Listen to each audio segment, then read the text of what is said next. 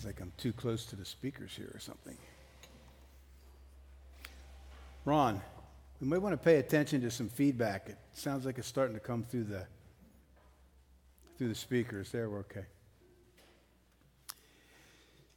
So we'll begin by a brief introduction and review. So good to see you. It's feast or famine, isn't it? Last week you could hardly get a seat in here, and this week there's plenty of open pews. First, I want to thank you, Ray. Where's Ray? Thank you, Ray, for filling in for me last week. Great job. You did a great job. And we're back in our series in Acts. And we have been gathering principles, garnering principles and lessons from these passages in Acts that we can apply to our lives, even though it was written 2,000 years ago. Today's principle comes yet again from the narrative of Paul being on trial for his faith, which seems like to be going on forever, huh? It's like Peyton's place. You can miss a week or two and come back, and we're still talking about the same thing. Paul on trouble. Paul on trial. In trouble. Remember, Paul's trying to get to Rome. That's the goal. That's the end goal here. And he's trying to get to Rome because he's been called to preach there. He's been called to preach the gospel there. But it's been obstacle after obstacle. Have you met that in your life recently? God is calling us, calling you to do something, and it seems like one obstacle after another. No wonder God gave us those words, battle on, push through, toughen up. We know that God's working. We know that God's going to accomplish what he sets out to do. But sometimes we fall into this trap of thinking that's going to be easy for us, that it's going to be a walk in the park. And if you read the scripture, it's not. But today I want to talk to you. I'm getting ahead of myself. I want to talk to you about the incredible faithfulness of God. You don't give up, he will get you through. You don't give in, and he will accomplish what he said he's going to accomplish. That's a guarantee. I'll bank that. So Paul's trying to get to Rome, and it's one obstacle after another. So today's text and title. Today's text is Acts 25, verses 6 through 12. And I'd like Steve Smith to come to the mic here. Read the passage for us. The rest of us will stand. We'll honor God's word together. Acts 25, 6 through 12.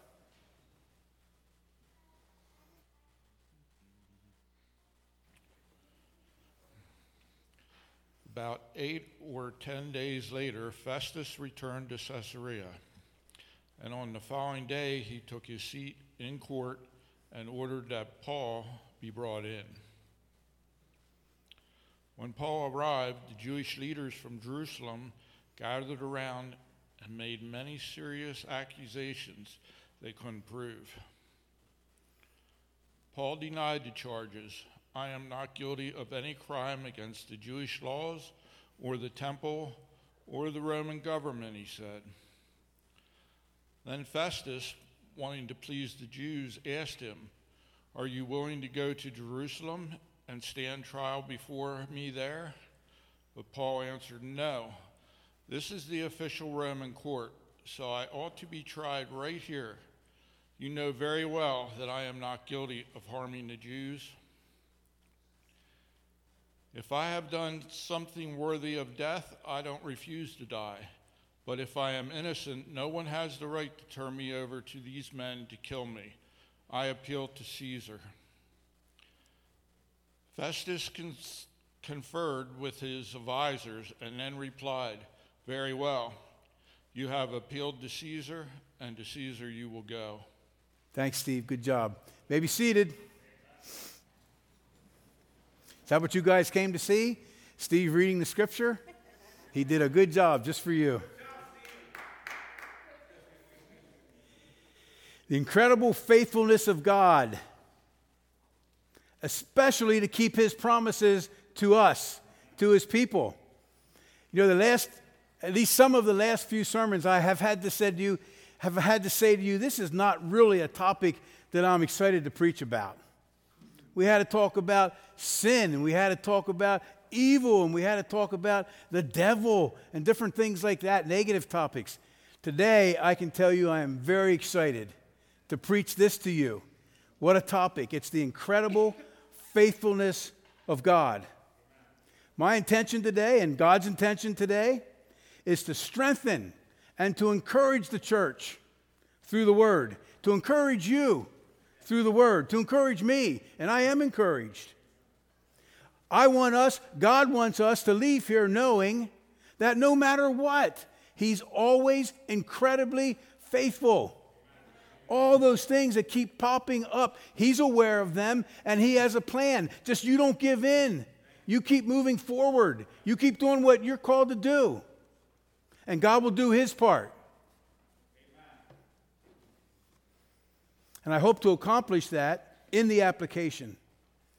But first, per usual, from these messages in Acts, we have to exegete the passage. And just in case you have forgotten what exegete means, it's a theological word.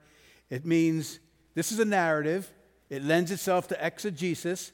We give the facts of the narrative. We make some brief comment on the facts, and then we give relevant application at the end. So you ready to begin? Want to learn something? You want to be encouraged and be strengthened? Be stronger. Be equipped.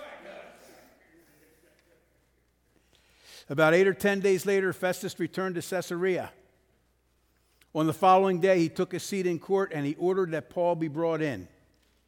So we know from previous texts that Felix is out. Festus is in as the new governor of the province, which includes Jerusalem. Festus' first major act after his inauguration was to travel to Jerusalem to try and build relationship with these Jewish leaders because Jerusalem was under his governorship. However, when he met with the Jewish leaders, they had something else on their mind than building a relationship with their new governor. They had one thing on their mind. They wanted Paul dead. They wanted the Apostle Paul dead. 2 years now has gone by. They still want the Apostle Paul dead.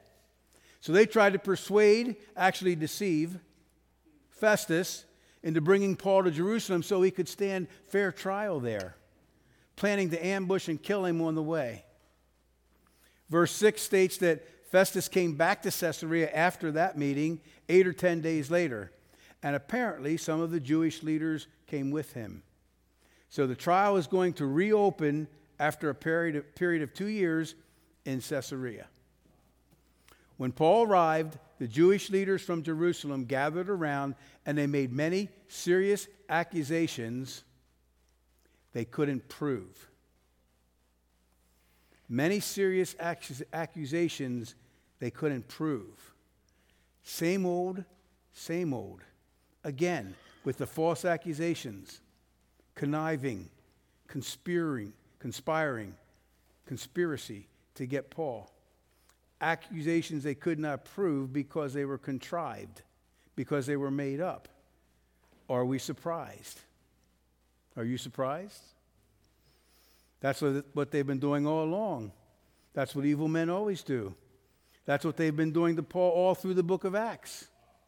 Satan is trying to take Paul out, and he's using wicked men to do it. You know, that's what they did to Jesus too. And Jesus told his followers, look, his followers then and his followers now, you and me, if you're really living out there for Christ, this is true for you. Jesus said, don't be surprised. They persecuted me, they will persecute you. They will persecute you when you're out there radically living for Christ. Not being an oddball, that's not what we are promoting, but being out there radically obedient and living for Christ, you will face persecution. Jesus said, if they try to get me, they'll try to get you. Paul denied the charges. I'm not guilty of any crime against the Jewish laws or the temple or the Roman government, he said. So in verse 8 now, Paul begins his defense, and he refutes each one of their claims against him. Let me just give you a synopsis of what they actually were accusing the Apostle Paul of what they were actually accusing the Apostle Paul. They said he had disrespected the Jewish religious law by preaching Christ and Christianity, which he had not. You read his epistles to the churches that he founded. He had the utmost regard for the law. Only now he understood that the law pointed to salvation through faith in Jesus Christ. The law was not able to do it as the Jews believed, but the law pointed to Christ. That's all he did, was begin to interpret the law correctly in light of the New Testament, in light of Jesus' death, burial, and resurrection. They did not want to accept Christ. They wanted to hold on to the law, so they had to get rid of Paul.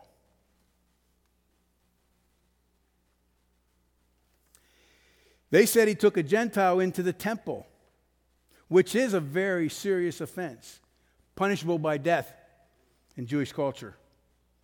But from a past sermon and a past text, we know right from Scripture, he did not. They lied about that. They said he was a threat to the Roman Empire because he was proclaiming another king than Caesar.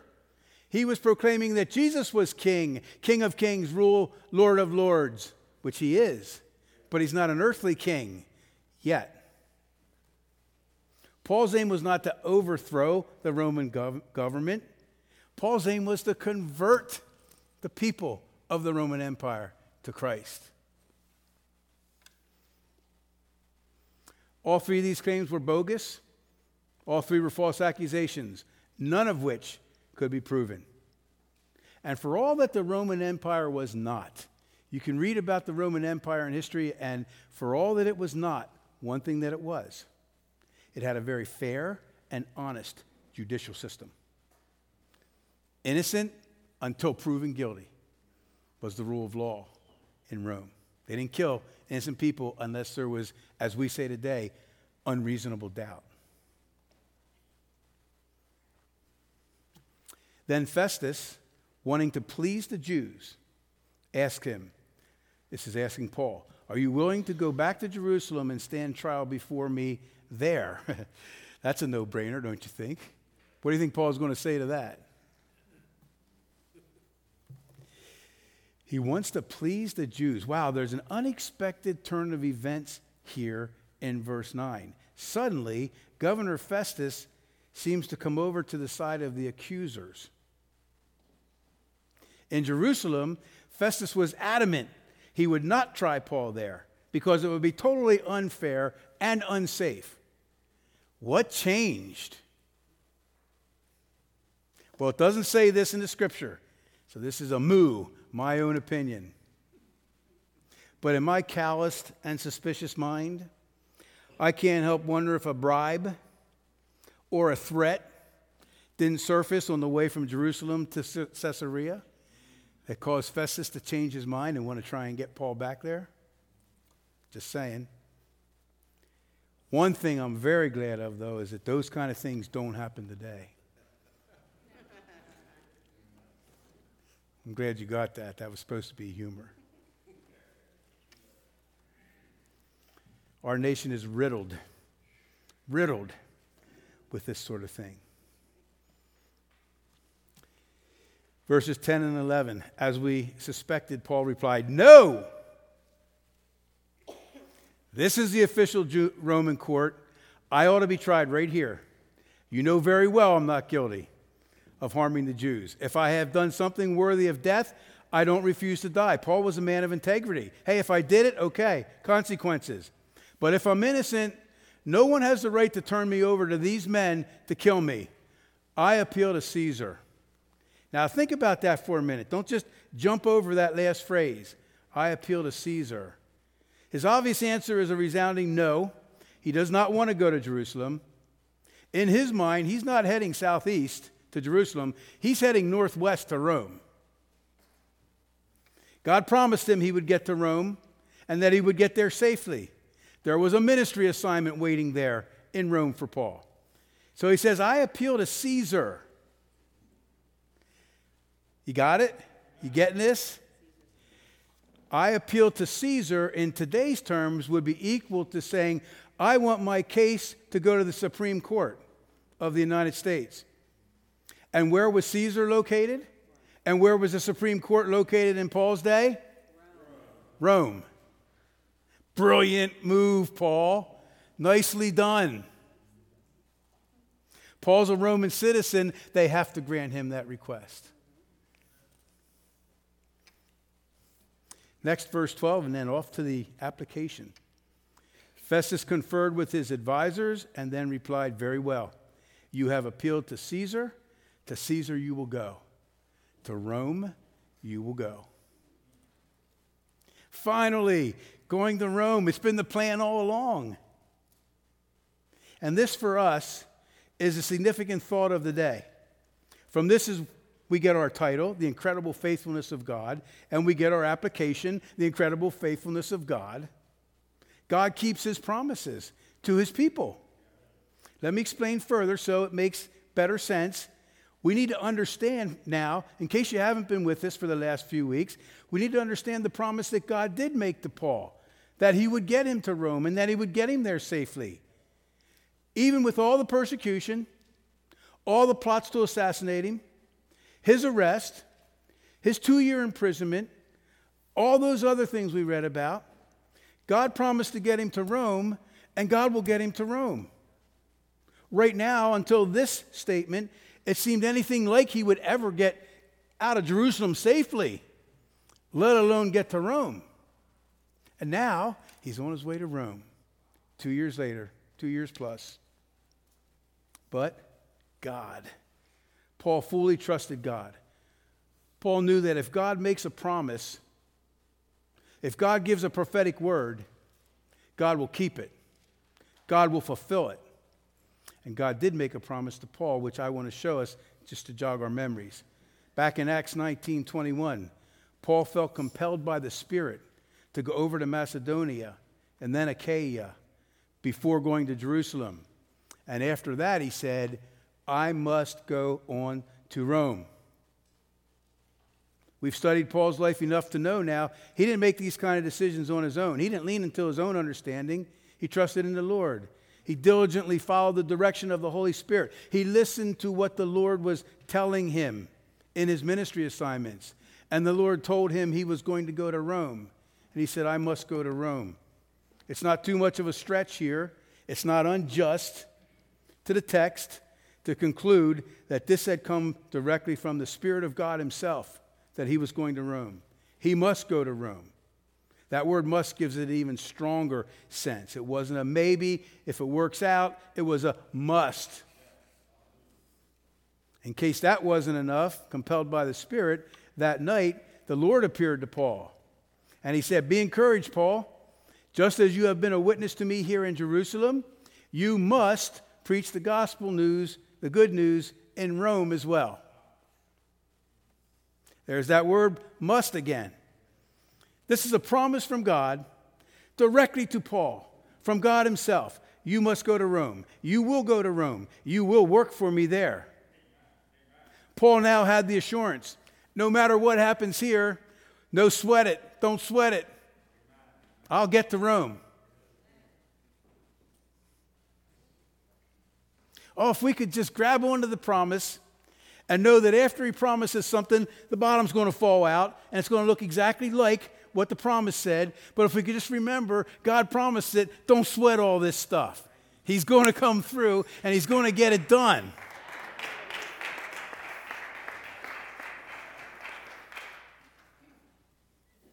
Paul now had the full assurance that no matter what happened here, he would get to Rome safely.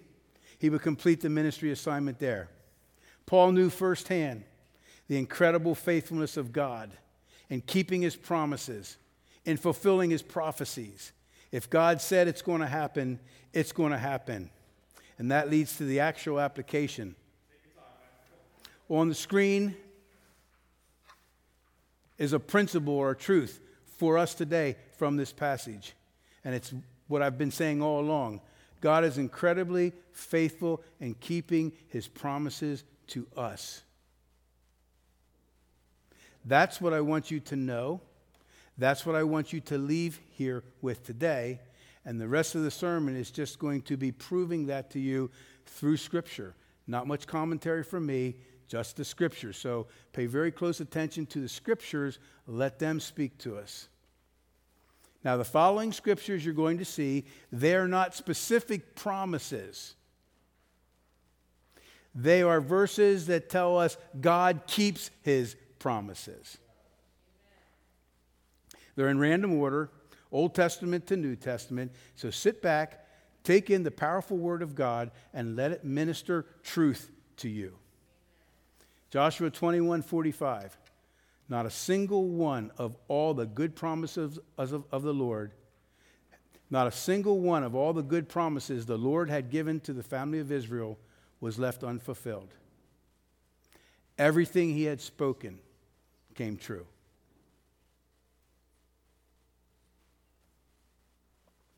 Second Samuel 22 will soon be there in the Bible read. God's way is perfect. All the Lord's promises prove true. He is a shield for all who look to Him for protection.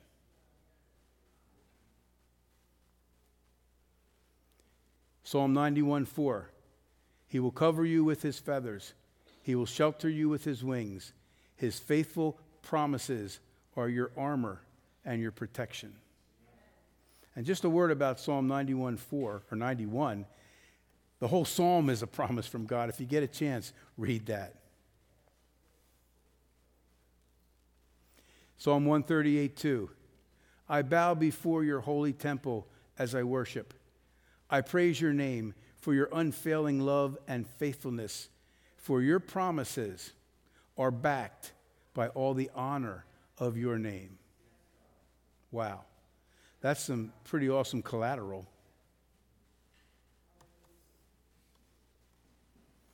Romans 4:21. He was fully convinced that God is able to do whatever He promises. Romans 15:4. Such things were written in the Scriptures long ago to teach us. And the Scripture gives us hope and encouragement as we wait patiently for God's promises to be fulfilled. God has given you a promise. God has given you a prophetic word. And in our humanness, we think it's tomorrow or it's next week. But as we said, oftentimes after the word or after the promise, our lives seem to take a turn that says anything but what God promised or prophesied. And that's where we need to stay in there by faith. He's developing our faith. He's doing tremendous things. He's always working. You don't see it, doesn't matter. He's always working. He's always working. It's on Him, not you. Your role is to trust and obey. His role is to perform it. His role is to accomplish it. God's promises are not always fulfilled tomorrow. Not always in our timing, but in His perfect timing. Paul knew he was going to get to Rome, but he did not know the timing nor the circumstances. God gives us promises and prophetic words. God very rarely reveals all the details to us. God told Paul he's going to Rome, but He didn't tell him he was going to be accosted by mob violence in Jerusalem and then be arrested and then plots to kill him and then sent to Caesarea, then a false trial, then 2 years more imprisonment. Paul thought, I'm going to Rome and it's probably going to be in the very near future. Don't put a time frame on God's promises and prophetic words unless He does. If He does, then you can count on it in that time frame.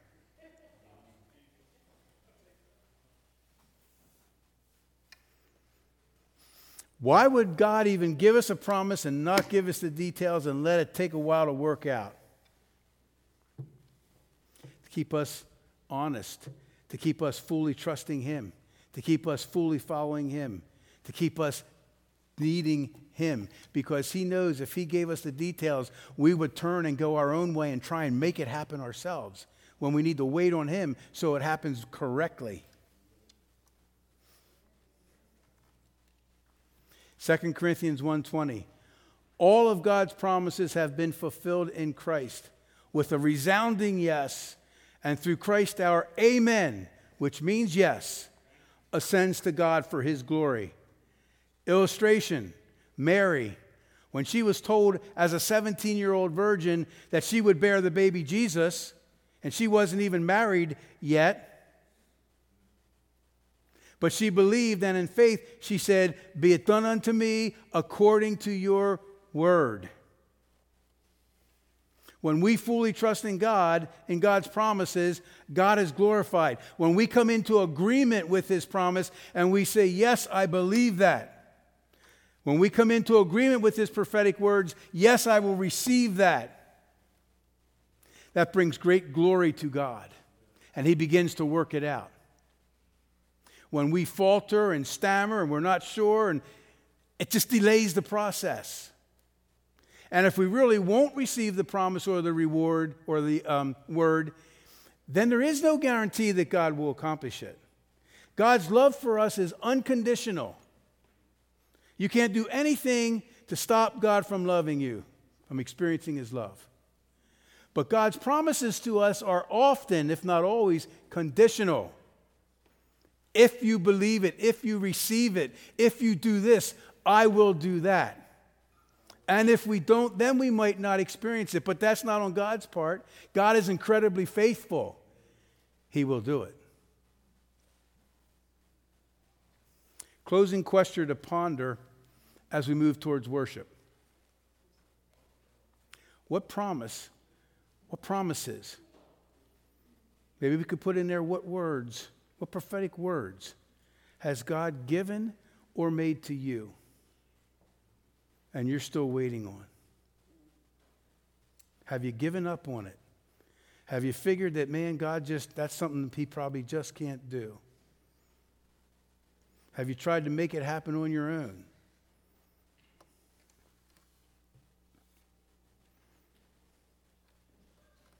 It could be just a general promise from Scripture. There are promises in the Word to God's people. Psalm 103, He forgives all of our sins. He heals all our diseases. Are you taking Him at that promise? He forgives all of our sins. He heals all of our diseases. And they're tied together. For many of us, it's easier to believe He forgives our sins than it is that He heals all our diseases. But they're both promises. He forgives all of our sins. And He heals all of our diseases. It's part of our salvation package. Sickness came in with sin as a curse on the human race, and Jesus died and broke the curse and reversed the curse. And then promised, now I will forgive all your sins and I will heal all your diseases. But do we believe that? So it could be just a general promise to us that we need to stand on. Or perhaps it could be a scriptural promise or a specific word that relates to something very particular, a situation or a set of circumstances in your life that God has said to you from the Word, or He has said to you from a brother or sister, I am going to do this. What I want you to think about as we worship, what are some of those things? Have you given up on them? Or are you still holding on to them and still waiting for God? Because God will come through. You can claim that promise as true. You can take it to the bank. God is incredibly faithful. Will you stand with me, please? Jamal, you're going to come and pray. Sonny, bring the band up. And we'll close out with worship. And pay particular attention to the first song after worship. It was picked with the message in mind. Jamal, just wait till we're all settled down and then go to the mic and pray.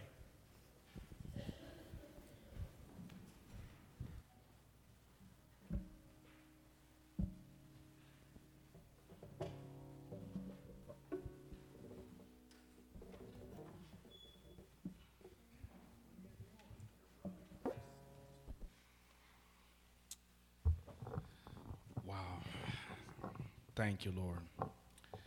Lord, we just thank you for that message, Lord.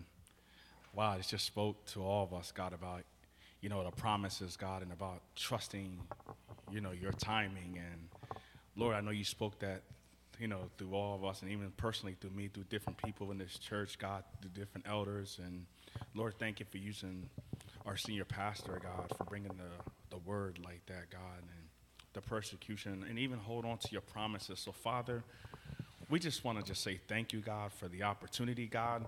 Lord, we just pray, God, for everybody to take, what we learned, God, throughout this whole week, God, to bless us, God, to hold on, God, to what you said to us in the past, God. God, what was spoken to us, God, when we were a child, even in our teenage or even in our adult years, God. And even because, God, you said, I'll give the years with the cankerworm, the wild locust, and the locusts have eaten. So, God, no matter what we may have lost, God, God, we have a better gain in our future, God, and God, and even in our present. So, Father, we just pray, God, for everyone, God, our pastor, our first lady, God, our church family here, God, our elders, God, our praise team, God. Lord, we just thank you, God, for everyone, God. We pray for our children's ministry, God. So, Lord, just have your way, God. As we go out through this whole week, God, be with us, God. Just help us, God, to hold on and hold out, God, even though we may not see what you're going to do, God, even though we may not be able to touch it, God, although we may not know which way it's going to come, Lord. Lord, we just pray, God, that we hold on and just hold on and hold on, God, even though how it looks out in the world, God, it looks crazy, God. But, Lord, but in you, God, is perfect peace, God. You say in the world we'll have trouble, but in you, God, we'll have peace. So, God, we just pray, God, that we look towards you, guys, that we look toward the hills with our help coming from, God, and our help coming from you, Jesus. So, God, we just pray, God, that you are our ultimate promise, God. You are our ultimate keepers, God. So, God, we just thank you, God. We just praise you, God. You are a loving God. God, you care about us, God. You count all our hairs, God. So, God, we just praise you, Lord. So just bless this week, God. Just bless. We just thank you. We careful to give you the praise and the glory and the honor. In Jesus' name, amen. Hallelujah.